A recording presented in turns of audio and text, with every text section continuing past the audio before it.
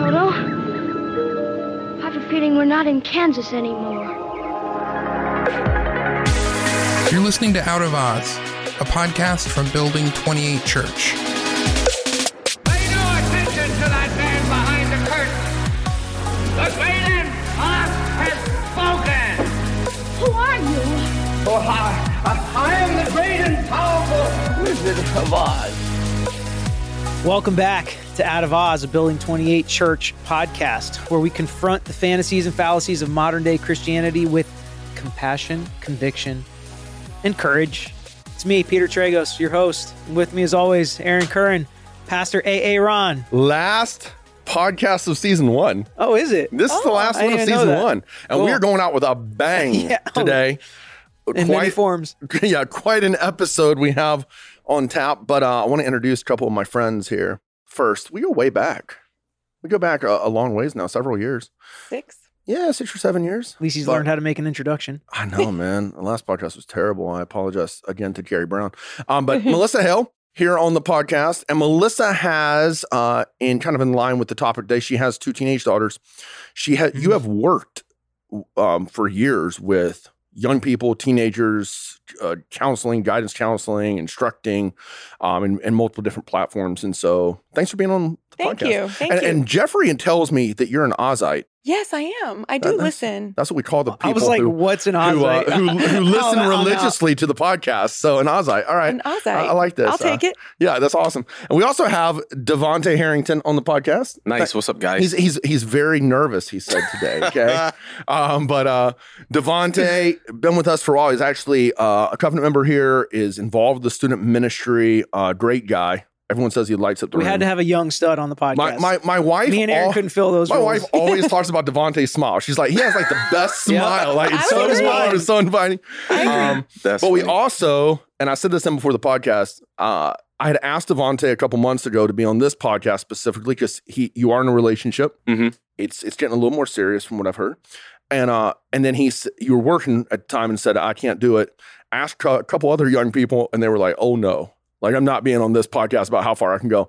And then schedule came available, and Devontae showed courage and said, yeah, I'll be on this. So anyway, thanks for being here today, bro. Thanks for having me. I'm glad to be here. So we're talking about, honestly, this is a question I've gotten a lot throughout my ministry, but in particular from not just young people, because I was a youth pastor for many, many years and a youth traveling speaker, but also from parents in regards to how far should I let my child go, especially in the physical realm, but also emotionally.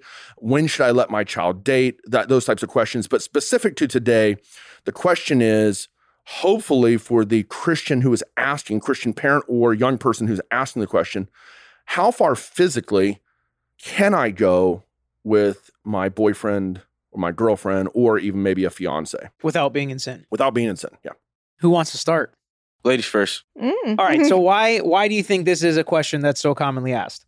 Oh, because it's hard. It's important. It's commonly asked because the consequences are big, not just physically, but emotionally and spiritually. And I mean, it was asked probably before because it was more so about morality and toeing the line kind of thing. But it's important. Healthy sexuality, sex is a gift. God gave it to us. The church needs to address it. I'm so excited that you're doing that. I mean, this was an easy yes for me. Matter of fact, my first sermon that I came when we first visited here, I don't even remember the entire subject, but Aaron tackled the subject of sex. I'm like, these are my people. This is where we're going. This is, and just discussing that it is a gift. And so because sex is designed by God to be amazing and not just for procreation, but recreation, we need we do need to discuss it. Yeah. It's important. I see why your husband was nervous about you coming on the podcast, Melissa. Came out with a bang. All right, so Devontae, why do you think... Are we going to have a warning and a... explicit language? Podcast. We can say whatever we want. Okay. Devontae, why do you think it's such a commonly asked question? You may have a different answer than Melissa's. Yeah, I would. I would just say that we live in a world that is so overly sexualized. Mm-hmm. And so like our culture and our society, everything we watch, everywhere we go, everything's filtered in this view of like sex, right? And so I think as Christians who go into a world just unprepared of what we might encounter specifically as we enter dating, I would say, like, if you want to glorify God, like, that's a question that comes up is how far can I go in a sense that how can I love my girlfriend that's not my wife yet without sinning against God? And so I think it's just the culture that we live in. So I think it's such a commonly asked question because most single guys want to have sex with their girlfriends. That's what I would say is the number one reason. I think Devontae's explanation is kind of the punchline of the podcast, which is that's how we should go into dating our girlfriends and boyfriends is how can I glorify God through this relationship? And we'll get to what that looks like and why that's the better question. Like this question usually is not a good question in my opinion. It's not. Like I remember back, it wasn't that long ago when I was a single guy. And when I thought through this question, it was purely like, how much can I do with my girlfriend without sinning? Which is a problem, you know? And I think it shows a lot of heart issues. And I think that I didn't have sex with my girlfriend sometimes more out of fear or guilt or getting in trouble or I'm going to be damned to hell right there, which is wrong. Those thoughts are also wrong, but that's probably what kept me from having sex with my girlfriends more than am I glorifying God in this relationship? Yeah. Okay, so I'm going to tag on to what Melissa said because I really appreciate it. And I think, especially growing up as I grew up. When she said how great Building 28 is? that too, for sure. But no, how great. Okay, so we have a culture that says do what feels right. And there's little that feels better than sex, if we're honest. And that's God's plan and idea, his design. It's supposed to be wonderful. It is literally the intimacy of a marriage union, a man and a woman in marriage is supposed to illustrate the unity of the Trinity, like how intimate and connected the unity of the Trinity is. And so that is a beautiful thing that unfortunately, because the culture has gone so far left on sex and we're in the sex crave culture, the church has gone way too far right and almost demonized sexuality today. And yet the reason, if we really boil it all down, the reason people are asking this question, and yes, I agree with you and Devontae that they're asking it from a heart of, I want to have sex with my girlfriend, I want to have sex with my boyfriend. But ultimately they're asking this because God has hardwired them to desire sex. And that fulfillment, just like God has hardwired us to pursue pleasure, to pursue knowledge. But all of those things find their ultimate fulfillment in the proper design that Christ has constructed for them. And for sexuality, I know we're old school and archaic here, that is a man and a woman in marriage, in this holy union legally. So not just we're married in our hearts before the Lord, legally, in consummation sexually, and before the Lord and witnesses. And so but that is why it's asked, is because we are image bearers of God and he has created us to desire intimacy, connectivity, and that pleasure, and not all comes in sexuality. And that's why we asked the question. And it's a good question to ask. And why do you think the church has gone so far as to almost make it seem like it's bad, we shouldn't want it, even desiring it is an issue, as opposed to what you're saying, where we're hardwired to want it, but we have to deal with it. And again, just like we were kind of talking about, loving God more than your mom or your dad, like when we talk to our kids, but like loving God above all of our desires, sinful or not, is part of this. Like that's still one of our desires, and that's not sinful in itself because we're hardwired like that. Okay, so you look at the church historically, and the church historically, I love the church, the blood-bought bride of Jesus, but we have organizationally sucked at responding to the culture. Okay, and so when the culture, like you go all the way back to the Reformation, you had the Catholic Church, the only church that was, and they had certain institutions within the church, certain practices within the church that when Protestantism rose, and I love Protestantism, but we got rid of certain things in the church that there's nothing wrong with those things. There was nothing wrong with the sign of the cross in prayer. Like there was nothing wrong with some of the ordinances that they would practice or symbols that they would kind of revere. Now worshiping those things, but instead of saying, hey, here's the proper place and the proper balance in Christianity for these things, we just got rid of them. The same thing has happened since the sexual revolution of the 1960s and the hippie movement. Is we said, okay, instead of pulling sex back to its proper, beautiful place where it should be, it's easier as the church just to not talk about it, just to get rid of it, to demonize it, to act like it's terrible. We've done that with alcohol, right? Right. Like instead of having a healthy understanding of alcohol, let's just not talk about it. Let's just get rid of it. And that's how we have become with so many things over the last 40 years, this last generation, that now the younger generation's rising up with alcohol and with sexuality and with other things and going, why do we have this position? Like, it seems really far-fetched and really archaic, and it's not the biblical position. And so I think it's just easy, if I'm honest. The answer is it's easy to go, let's just not talk about this. Let's just, it's gross. It's terrible. I mean, it's, we don't want to, instead of, it's actually beautiful in its proper context. Mm-hmm. It's just like if we were to take, we go down to the Keys once a year, most of the time. I know you guys do as well. And we'll go snorkeling and you see all of that beauty underneath the surface of the ocean right there. If you took that and brought it back to Clearwater with you, it wouldn't be beautiful anymore. It would shrivel up. It would die. All the coral and the animals and everything. Because you're removing it from its proper place, proper context. Sexuality is absolutely stunningly beautiful in its proper context. And we need to understand that. And so when we talk about that, what do we mean by sexuality? And how far can I go until I cross over into a realm where it's no longer beautiful? I'm no longer honoring God in this, but instead I've compromised and living in a practice of sin. So for something that's so beautiful and created by God and something that's enjoyable that we like to do for recreation and procreation, why is it such a big deal then to be compromised in that area if someone goes too far with their girlfriend or boyfriend? Sin is sin. Is there any difference to this kind of sin? Why is it such a big thing that young people or single people struggle with? So why is it a big deal? Mm-hmm. Well, again, the consequences are a little different than some other sins. Right. And we get our students that will, the big concern is, well, I'll wear a condom. I won't get my girlfriend pregnant, or I won't get pregnant. And it's important to understand, first of all, pregnancy is not a sin. Being pregnant is not a sin. And pregnancy is not the worst thing that could happen to you. And ask any healthcare professional.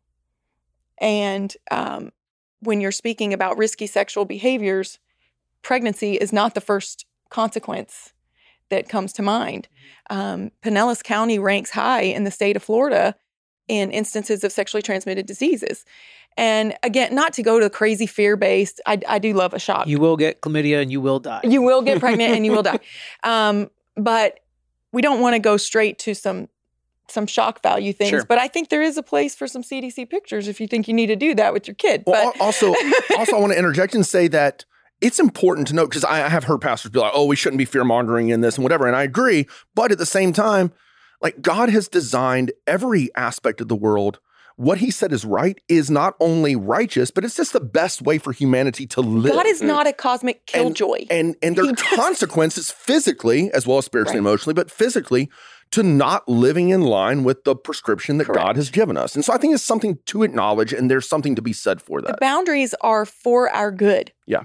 The boundaries are for our good. They're for our individual good.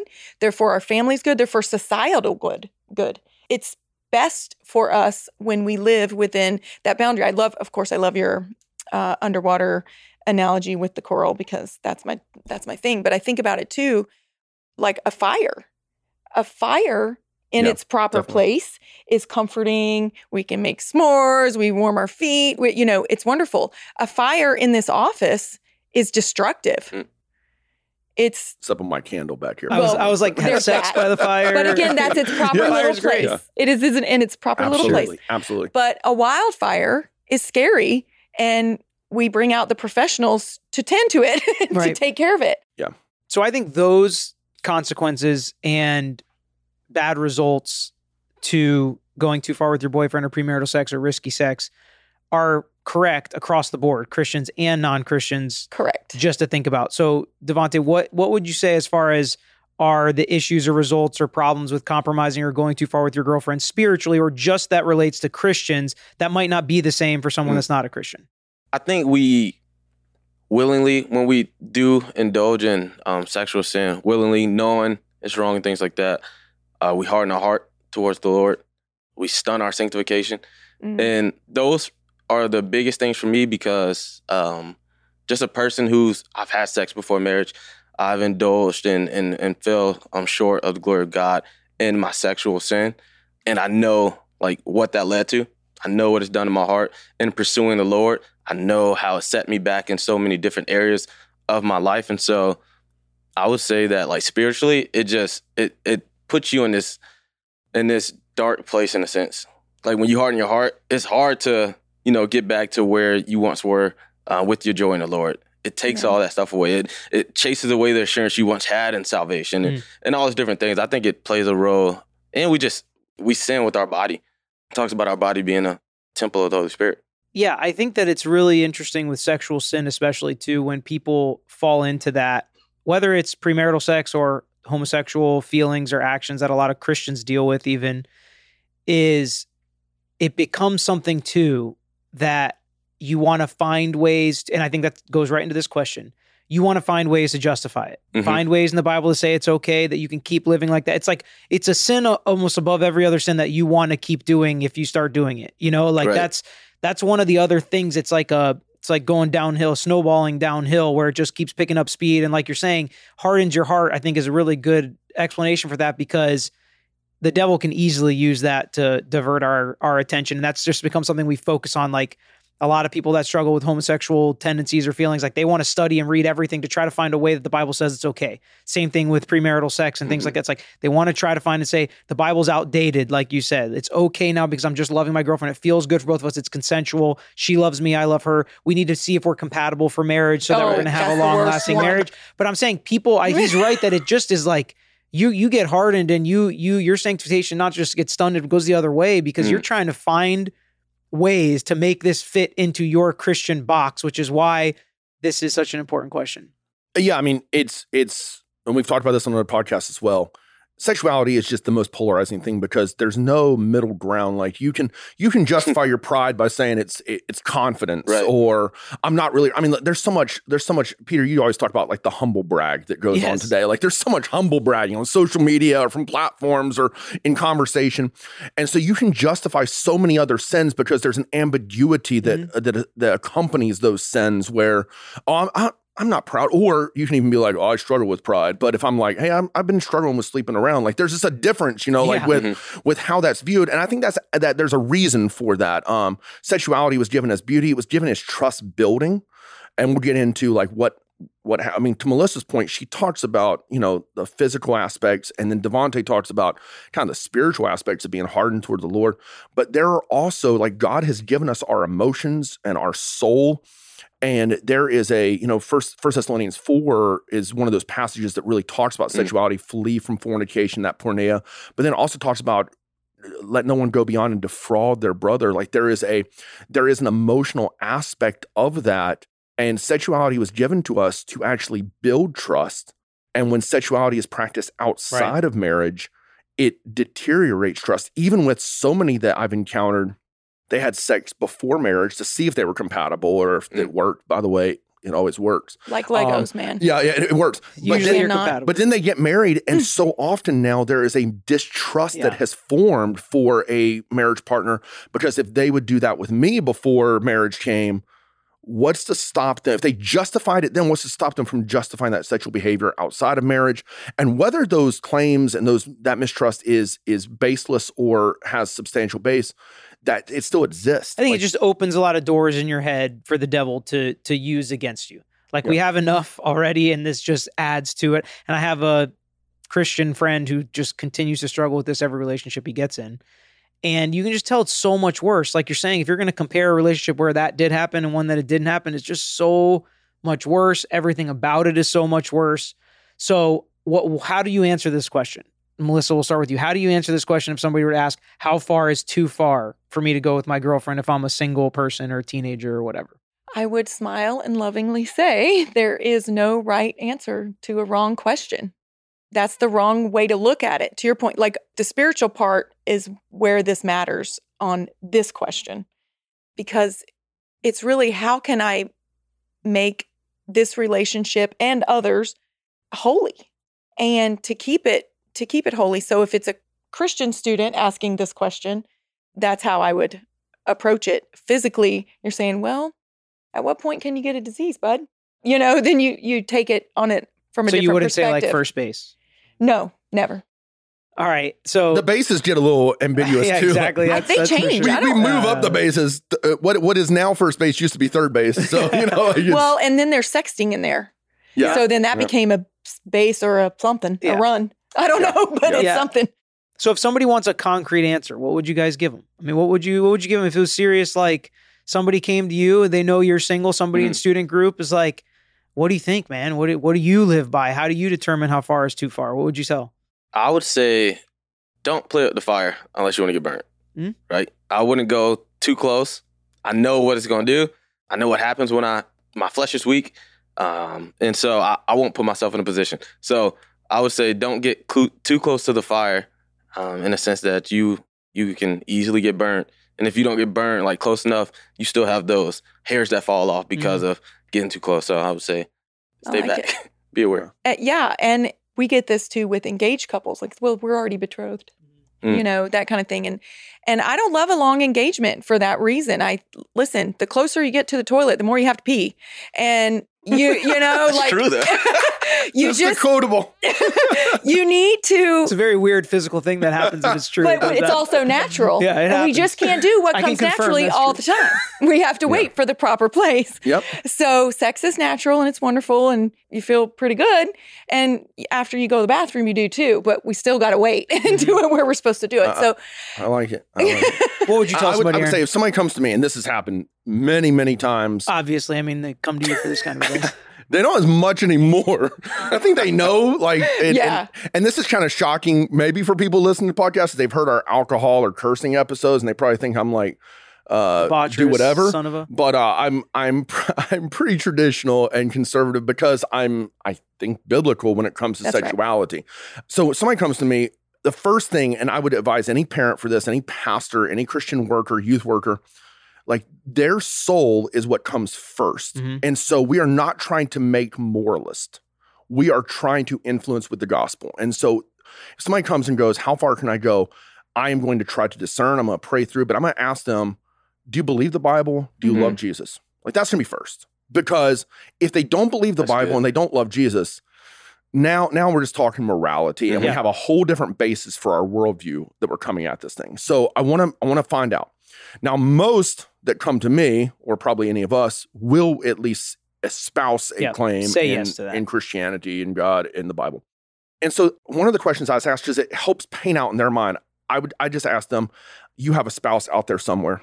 mhm. How far would you want them to go? I was just going to say, turning it. Nobody comes to me with this question, so I'm not even going to answer it. But I would assume that turning the question around on them Yeah. would make Correct. it easy to get a good answer. What because I would imagine that once again, even if they're trying to say it as innocent as possible, there is that drive given to us by the Lord where they want to exercise that to the full extent that they can righteously. And so if they can justify, let's say they can justify second base, they can justify making out and hands under the clothes. Like let's just say they can. Okay. I would just ask, would you want your future wife, future husband out there doing that with somebody else? Like, would you want that? And they might be like, yeah, that's great. Like, whatever. But I would ask, why would you want? So let's just take it one base at a time. Why would you want to do that?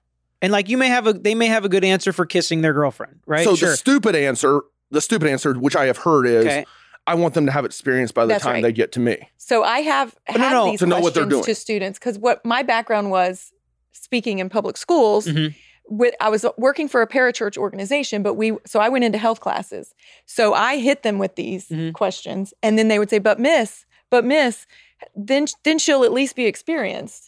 Or how will I know if we're compatible? Or how Yeah, that's really stupid. Yes, yeah, but But you they have to remember believe you're it. talking a lot of times I to get it, teenagers, but young what I'm adults, saying is, like, very if you were to sex-crazed.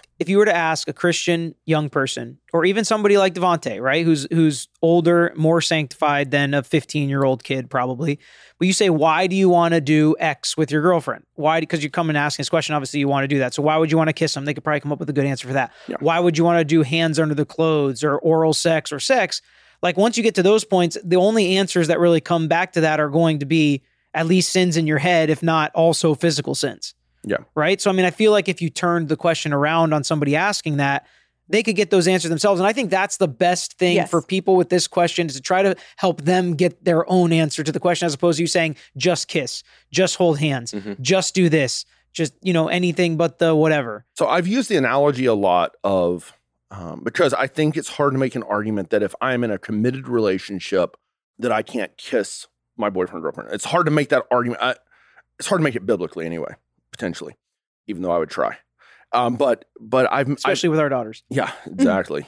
Those boys better be ready.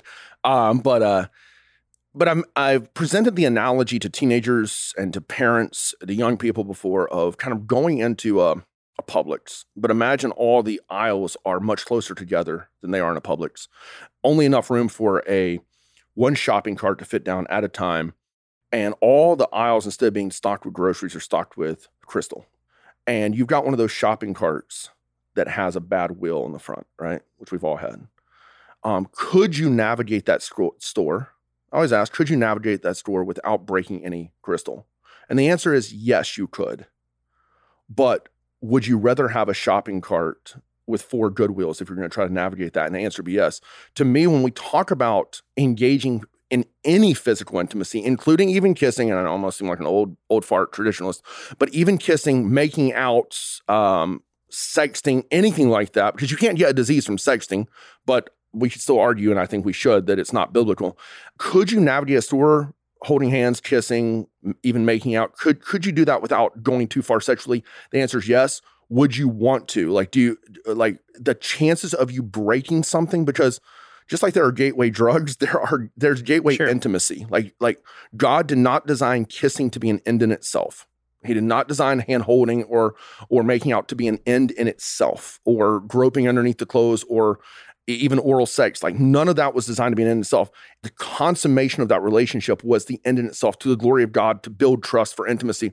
And so what you're doing is you are, to Devontae's illustration, you are playing with fire, even though that might not be sin in itself. Some of the things I listed, some of them very arguably could be. But let's say kissing might not be sin in itself.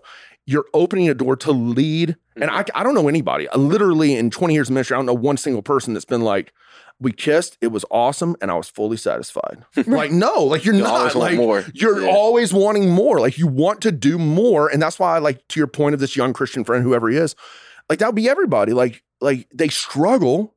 The people I asked from on the podcast, they struggle because kissing was not designed to be the end. It was designed to move us toward a point of intimacy. And so for me, this is one of those episodes. It's going to be a lot of analogies. And if you listen to me preach ever, I tell a lot of stories. An analogy within an analogy. Yeah, sorry. I can't help myself. But you might have heard the story. Some of y'all might have heard the story of like the stagecoach drivers, where the guy was trying to hire stagecoach drivers. And it was like, I want to see who can come closest to the edge of the cliff with the stagecoach. And so the first guy comes within a foot of the cliff, and the second guy comes within 6 inches. And the third guy is all the way over on the opposite side. And he hires the third guy, because the owner says, I don't want the guy who can get closest. I want the guy who will stay furthest away. I think that mentality in Christianity is what should prevail. Like, why should I dabble with fire? Why should I try to get as close as I can to the edge? I was talking to a young lady last week who said, I'm struggling in this area with my boyfriend. And I said, wherever your parameter is, you're always going to, in your flesh, in your sinful moments, exceed that. So move that parameter back. Like whatever. So my parameter is leading off first base, let's say, right? I'm always going to be tempted to go to second base, whatever. And once again, we're not going to define the bases, but you know what I mean? Like, I'm always going to be tempted, and probably going to overindulge and go further. So move that thing back. Like, if you're going, hey, like our parameter is kissing, but we always find ourselves doing more, then stop kissing. Like move it back. I know that, once again, that makes me sound like an old fogey. I am a parent now. I can't help myself. I'm a pastor, but mostly I'm a Christian. I want to honor Christ. The scripture calls us repeatedly to purity. And purity, by the way, doesn't stop when we get married. Purity continues throughout our whole life. The marriage bed is to be kept undefiled, pure, and sanctified. And so, those are some of the things, some of the principles that I would hope to instill, so that ultimately we answer the why. Why? To glorify God in our bodies, which are His. I think it's hard. I think it's it's much easier as adult males who have sex with their wives to answer this question. And females who have sex with their husbands. right. Who have sex with their husbands. I think it's way easier for us to answer these questions. Not to say anything you said was wrong, but I do think that I try to put myself in somebody else's shoes and to think like I can't kiss my girlfriend. That to me just seems so impossibly hard that it makes me like maybe not want to even try to be pure, right? Which is wrong. I get it, and sinful. And I'll let you respond. I think that the mindset that we've been talking about and glorifying God is most important. And kind of Devontae's first point that he made, I think is really important in how we look at this situation. And I do think that I think also something that's really important, number one, is having these conversations with your girlfriend or boyfriend. And be on the same page, and be both of you trying to do this same walk together, as opposed to one of you wants to, one of you doesn't. So don't date an unbeliever. Right. Or even a believer that thinks further than what you think is okay, right? And I think if you have that, I do think you can kiss in a way that glorifies God, that doesn't make you go too far. I do think there are ways, like I said, if you ask them the question of why do you want to kiss, but I mean, why do you want to have oral sex? I don't think you can really say like, I want to do that to the glory of God with my girlfriend. Like, I think that you can wisely answer these questions together as two Christians in a committed dating relationship that does involve kissing and hand holding and hugging and like some sort of, you can tell me I'm wrong, and like that's I just think going down that like a lot of sex the and hell. couples I know who are doing it right. They don't even kiss. Well, I can think of a couple who don't kiss. I'm not That's saying fine. I'm not saying that you doesn't can't. exist. I'm just saying, but they're doing it right in that not only are they having conversations with one another, and I don't know how it's working for you, Devontae, but they also have open conversations with their parents or spiritual leaders in their lives about this. And I know Deshaun and you hang out quite a bit, and he said that you've had open conversations with him about it. Because if I'm talking to my girlfriend, and you and I are very coercive people, right? It'd be very easy for me. I'm just saying, throw that on me. Well, we are. I know you want. I like convincing, not coercive. But okay, whatever. Call it what you want. Potato. But I feel like I could converse. I could coerce. I can convince a girlfriend potentially that this is okay. Something's okay. You. Right. But if I introduce that third party of a pastor or a counselor or a spiritual leader, so two people that are in love with each other and they have all the hormones and emotions raging, it's going to be way easier for them to justify just the two of them in the privacy of their apartment or home to go further than if they're sitting with a spiritual leader and they're going, hey, we thought this was okay. And that spiritual leader's like, y'all are idiots. Like, no, this is not okay. Like this is going to end up here. So that's why I say introducing that. I agree, having that conversation, even I would say, as awkward as it might be, praying with your girlfriend or boyfriend. I don't think that should be awkward. Well, it is awkward sometimes. You're talking about like when you're wanting to like have sex or something? I'm just talking about it all the time. I agree. I don't think it's awkward to pray with. I mean, I never felt like it was awkward. But praying with them, I think that's important. But introducing that third component of, and especially I would say for the girl to have a lady. It's not just a dude who has a pastor friend, but have a lady who they can trust and be poured into. I want to hear what Melissa was going to say. Well, first, I loved that you even uttered the word purity, because I feel like the purity culture has gotten such non-existent. Got a bad rap and amongst the church and our new, progressive leaning. What was that thing called? What was the True Love Waits? True Love Waits. That's right. I used to do those purity rallies, ring. man. I definitely signed a card. I've been to one. I signed my card, laid it on the altar at the Baptist church where I cut my spiritual teeth, and I'm thankful for them. But I laid my card up there. Anyway, purity gets a bad rap amongst the church lately, and it's not a bad word. It's what we within the marriage even are still to strive for in everything. I know of a lovely, lovely Christian young man who I absolutely adore, who is saying that he's so afraid that he thinks he's worried he's going to have not just physical intimacy issues or whatever, but like he's so afraid of going too far. Like and I'm like, did I do that to my kids? Like, did I, they had their mom who taught sex ed. Like, did I mess them up and take it too far? And like, because sex is amazing and wonderful. And that's what we want for my kids in their marriage, to have healthy sexual relationship. And so just thinking about like, there is a flip side to that. Like, I'm not saying we could teach too far, but I do know couples who haven't kissed, or maybe they like kissed when they got engaged and that's it, not more until they got married, or they waited until the altar when they got married to have their first kiss. And that's wonderful and beautiful. It's not the only way. It is quite safe, but we do have to speak to those that have already gone further than they wanted to. Absolutely. We have to speak to that, because there is redemption. And they are not impure any more than the little virgin sitting next to them. And that it really is a double-edged sword, like so many things. But like our food and alcohol and anything that God gave us, we can It can File be abused. Yeah. prostitute it. Sure. Absolutely. But talking is the biggest thing, I think, because doesn't Satan love a secret? Doesn't he just love a secret? When something is happening in the dark, it gets more of a foothold. So when we're talking about dating relationships, hey, I think this is getting serious with other people, and you bring that third party in, is such a big deal. I mean, of course, I'm going to say parents first. Yeah. But that's not always. I want to cycle back really quick to something Peter said earlier, and I know that he wasn't in any way justifying, but he said it's easier for us to sit here as married people. It's easier in some respects, but you take, for example, pornography. The pornography statistics are just as high among married men as single men.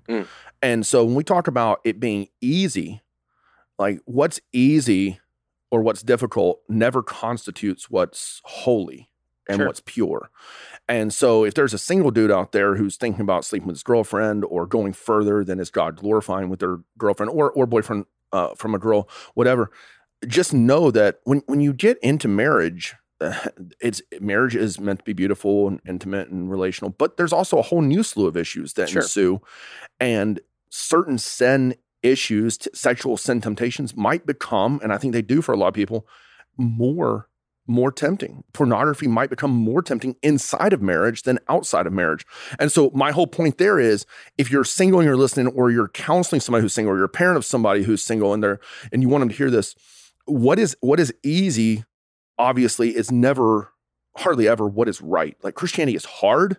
Glorifying God is hard because sin has defiled so much. It has corrupted so much. There was a point in time, very briefly in human history, where sexuality was always beautiful and it was always good before the fall. But now with the fall, everything has been twisted on its head. And so what's easy now most often is what is wrong. And so we fight against that, even if it is, hey, even if it's just easier to not cheat on my wife than it was to, have sex before marriage, we still fight strongly, against that. Sure. Yeah, Yeah. I agree with that. Yeah.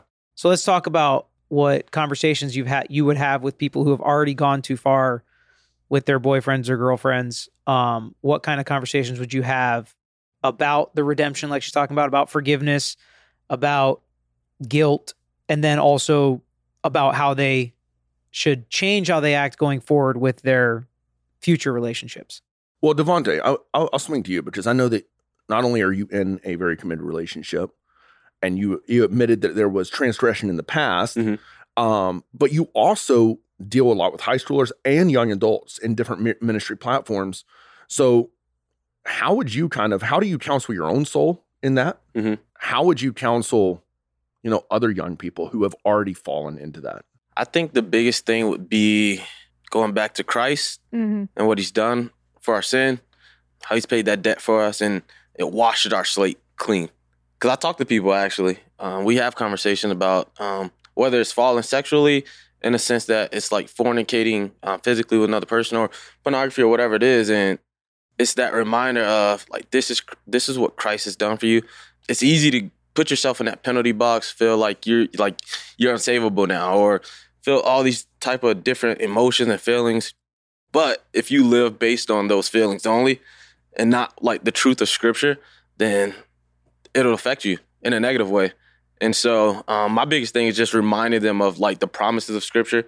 And then I exhort them, like, all right, like, this is what caused you to fall. This is what led you to sin.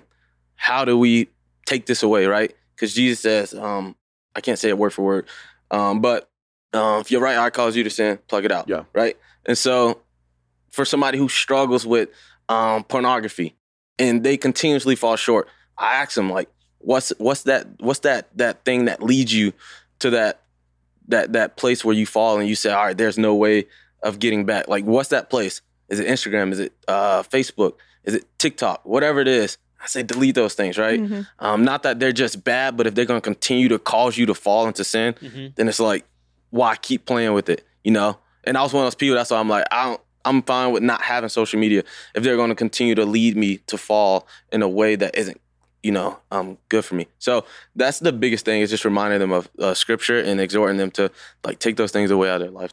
I love that, because our gospel should always be past, like, things have done in the past, forgiving, and future, sanctifying, meaning that we should never take past grace as a license for future sin. Right. So I love your position on that, because when we think about, like, when I talk and if I'm straight up, like, there are young people who I mentor and am heavily involved with, who have fallen sexually. And when I talk to them, I'm going, hey, I'm right there with you.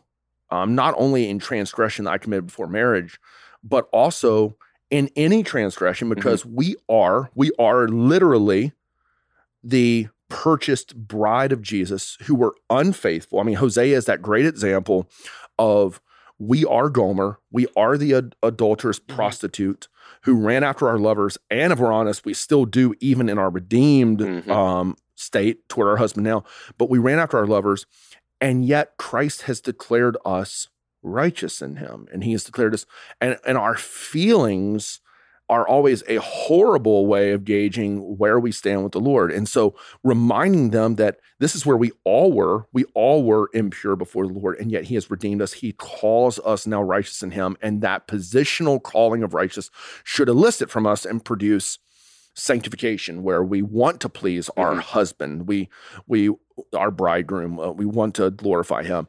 And so, that's where I would point people toward, is like, there's this, like, I've been able to sit down with people who have had an abortion, for example, and their guilt, while it was terrible, and obviously we're talking sexuality guilt, it's terrible, it's still atrocious, it's wrong, all of our sin is, that does not define us. Right. Like our past mistakes and trespass does not define us. If we are in Jesus, Christ defines us in his righteousness.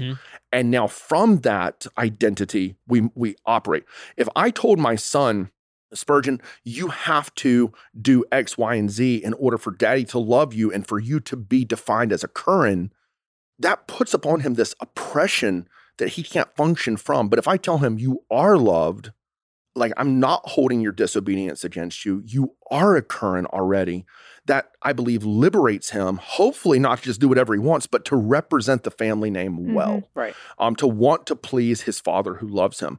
And so that's where this idea of purity comes from, not from an angry God necessarily, although he is angry with sin, who just wants to lash out at us, but from a loving father who has declared us right in his son. And now we want to please him. We want to honor him in our relationships and in our sexuality. And I would go like as far as to say that it's hard sometimes to just to understand that. And like, we want to understand it. I understand it in the sense that it's a lot of things I understand, but to like practically live that out, it's harder. It's easier said than done. And so it's a battle of literally fighting against like what your mind tells you, what the shame and the guilt says to you in your mind, and what the devil tries to accuse you of. It's hard to like take all that out and just focus on what Jesus says to you, who he calls you to be, who you are, who you've been saved as. It's amazing how hard it can be to do like what you want to do and what you know is right. Right. Like that's what you're saying, like you want to focus on what's right, what's better for you, what will make you happier and understand true joy, but you're still pulled in this direction of guilt. But even I think he's saying, like, it's hard to walk in the victory. It's easy to walk in the unworthiness when we know what we are. And we do know what we are.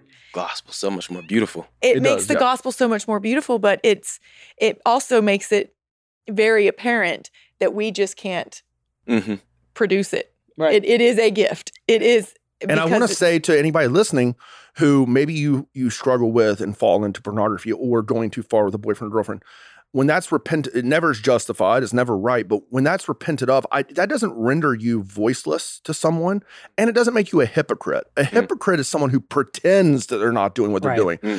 We're all inconsistent. Jeffrey and I talk about this a lot. We're all inconsistent. And so there are sexual thoughts that flitter across my mind, probably all of our minds, that maybe we even indulge in at times. As Christians, we know we shouldn't. And then we repent of those things. We still stand up. Like if every preacher or leader has to be perfect in order to declare in every realm, but specifically sexually, no one's ever going to be declaring anything because we're not. We're imperfect people that Christ has declared perfect and is now slowly perfecting practically in himself. And so I don't want anybody out there who's listening to be like, I just don't have any voice to like speak to young people because I struggle and sometimes I look at something I shouldn't, or sometimes I go too far in my boyfriend, girlfriend. Are you repenting of that? Hopefully you are. If so, then stand and speak. And hopefully your proclamation will not only help your hearers, but will minister to your own soul as well. That's a problem. And I don't want to get ahead too much, but it's a problem parents have in talking to their kids about healthy sexuality. Yeah, so let's get there. Let's talk about what should parents talk about with their kids. What should that look like? This is my favorite part. Let's hear it. But Two teenage girls. Yeah. Oh, they love it, don't you know?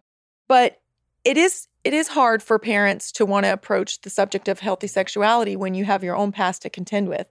So I would encourage parents, first of all, to not let your past hinder, that it is not hypocritical to say, don't do as I did. It's hypocritical to say, don't do as I do. Yeah. Those are very different things. And living in the lifestyle of something versus I stumbled in something correct. are two totally different things. Correct. Yeah. I would say to the parents of younger ones, my favorite thing to say is to talk early and talk often. And a lot of parents want to say, well, I'll wait for them to come and ask me questions and then I'll answer their questions. No, absolutely not. We're not waiting. You're talking early and often. The first person to teach your kids anything is the expert. And you need to be the expert on this matter. The stakes are very high. And how early would you say? Every kid is different, like I had one that I could say, okay, how does the baby get in the mommy's belly? Even just things like that. God put it there. Okay, she was good. Next child, well, how does God put it there? And don't you know, we're in the Chick-fil-A drive-thru. I'm just trying to get some chicken nuggets and she's peppering me with questions from the car seat. And she's, how does it get there? Well, it goes from the sperm to the egg. I'm very clinical. We have always used correct anatomical terms, penis and vagina from the get-go in our house. And she's, how does it get there? Well, I always use the words husband and wife, not man and a woman who love each other. Just start putting that in there. But, so she's, well, how does the baby get there? Well, from the sperm to the egg. Well, how does the sperm get to the egg? It comes from the penis and it goes to the vagina. My kid's 4 years old and I'm sitting there sweating, trying to get my sweet tea. And I'm thinking, this is it. I'm over-sexualizing her. Lord, please help me. And she'd ask a question and I'll go, what, baby? And I'm asking her to repeat it because I need to pray the blood of Jesus over the words coming out of my mouth. And finally she just kept on. And I said, the penis fits in the vagina like Legos, honey. That's the way it works. It's just that they always work that way. And that's how the sperm gets there. And I'm on my way to church on Wednesday night. We're going to children's choir. And I get to the church, I drop her off and I go there. I'm like, I go to my pastor. I'm like, I cannot even tell you what just went down. And I told him he goes, you went to the Legos, huh? That's awesome. 6 months later, she asked me the same questions again. Didn't even remember. And I was worried that I overdid it. Yeah. But I believe if they're old enough to ask, they're old enough to know. So answer the questions. But again, she was very asking clinically. you the second time so she could teach her classroom. Yeah, I was going to say. How things work. Yeah. But I was scared to death. But it helped me not be afraid to answer because they're only going to absorb what they can if you're giving it to them, again, clinically. And yeah, well, my daughter's wanted a baby in her belly since she was like 3 years old. So that might be dangerous. Too. Might be dangerous for her to know exactly how it works. Well, I do think I like Melissa's distinction there of it depends on the kid. Of instructing in husband and wife terminology right away, because the world is going to instruct them in anything but. Right. We know, I've talked about this in sermons, we know that Hollywood glamorizes unmarried sexuality. Yep. It's 11 for every one marital sex scene in a movie or film or TV show, there are 11 unmarried sex scenes because that sells much more effectively than married sex does. And so, once again, everything in our culture has been flipped on its head. And so the more we can instill in our children that intimacy and beauty in sexuality happens between not just a man and a woman, but a husband and a wife. That's right. Just like Jesus has demonstrated devotion, love, and intimacy toward us, his people, as his bride. I think those are very important conversations.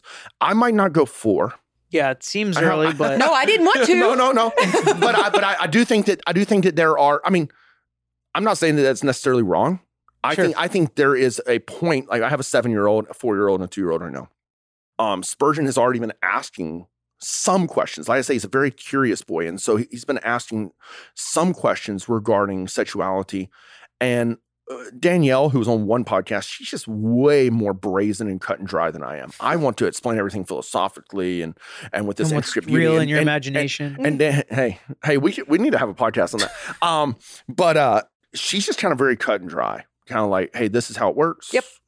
A husband impregnates the wife, and I'm like, dang, like that's a little heavy for. But to her, she's like, he's going to hear it. You know, now that he's going to be 8 next year, 9, 10, he's going to hear it sooner rather than later. And so while, once again, if they start asking the questions at 4 or 5, you know, as a parent, I would say be prudent and careful and biblical in that, but answer those questions as God leads.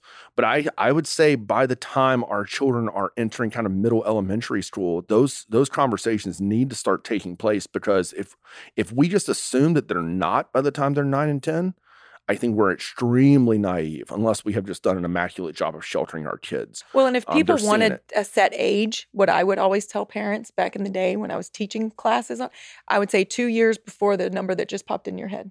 Yeah.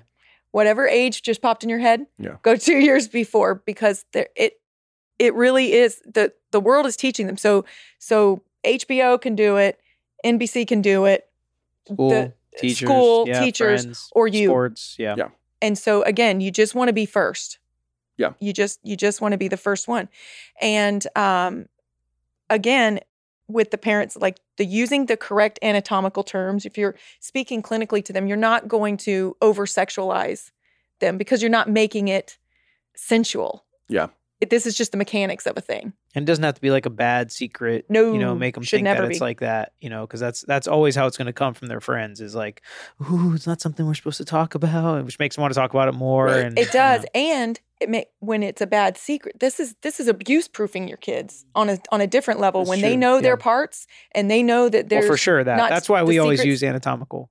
right. Yeah. That's a whole other episode, but Sure. there's the added benefit. Yeah. And then as your kids are middle school, a little bit older, it's not just about sex. It's just setting goals for your future, your spiritual goals. God has a plan for your life, and there's a plan for your sexuality, but there's plans. So if you want to keep them not so boy crazy or girl crazy or whatever, just because you have goals, what do you want to do with your life? What's your I can tell you, I had one goal when I was 16, right?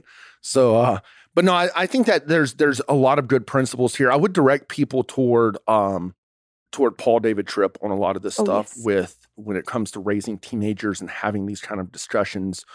There's some really good resources out there. Devontae, anything you wanted to add as far as when dealing, you know, I know you're not a parent right now, but you do work with youth and young adults, and parents will come to you and ask, hey, for advice, anything in your stage of life that you would kind of direct them toward? I was trying to think of, like, if I was a parent, like what I would tell my son. Yeah. I would obviously like be praying for him, but like practically, like what can I do?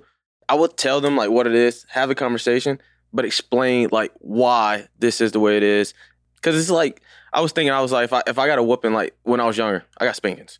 And when I would get whooped, if my dad didn't explain to me like why I got a whooping, I wouldn't understand why I got a whooping, and I would just be mad that he whooped me, right? And so talking to them about sex, explain to them what it is and why, like, hey, this is why you don't want to do this so early, explaining them the consequences that come with it. And another thing I would say is, like, be involved. Like, a middle school kid or high school kid that start dating, I don't know how you guys feel about that yet, but... that's a different episode. Yeah. I don't think I'm ready for that. I would just say be involved, though, in a sense that I'm there, like physically, I'm helping set parameters and boundaries, knowing who they are, and you know, being involved in it as opposed to trying to pretend it doesn't exist. If you have a daughter or whatever, right? Locking them in their room. Or we're just talking about homeschool. Just lock them in their room, and everything will be fine. Hey, I think that's a wrap for today, Melissa. I know that you have probably many more notes to share, so we'll have you back on Out of Oz for season 2. Since this is the last episode of season 1, we are taking a 2-month break. We'll be resuming the 1st of June with new episodes, so definitely be catching up on past episodes. Devontae, awesome having you on the podcast too. Would love to have you back another time. Fun. Thanks, Pete. It's been a good first season, man. We'll see if I'll be back. We'll see if we can renew your contract for season 2. Thanks. Anyway, till next time. Thanks for listening to Out of Odds. If you enjoyed this episode, share it with your friends and leave us a review on Apple Podcasts, Spotify, or anywhere you listen. Out of Odds is produced by Building 28 Church and Podcast Royale.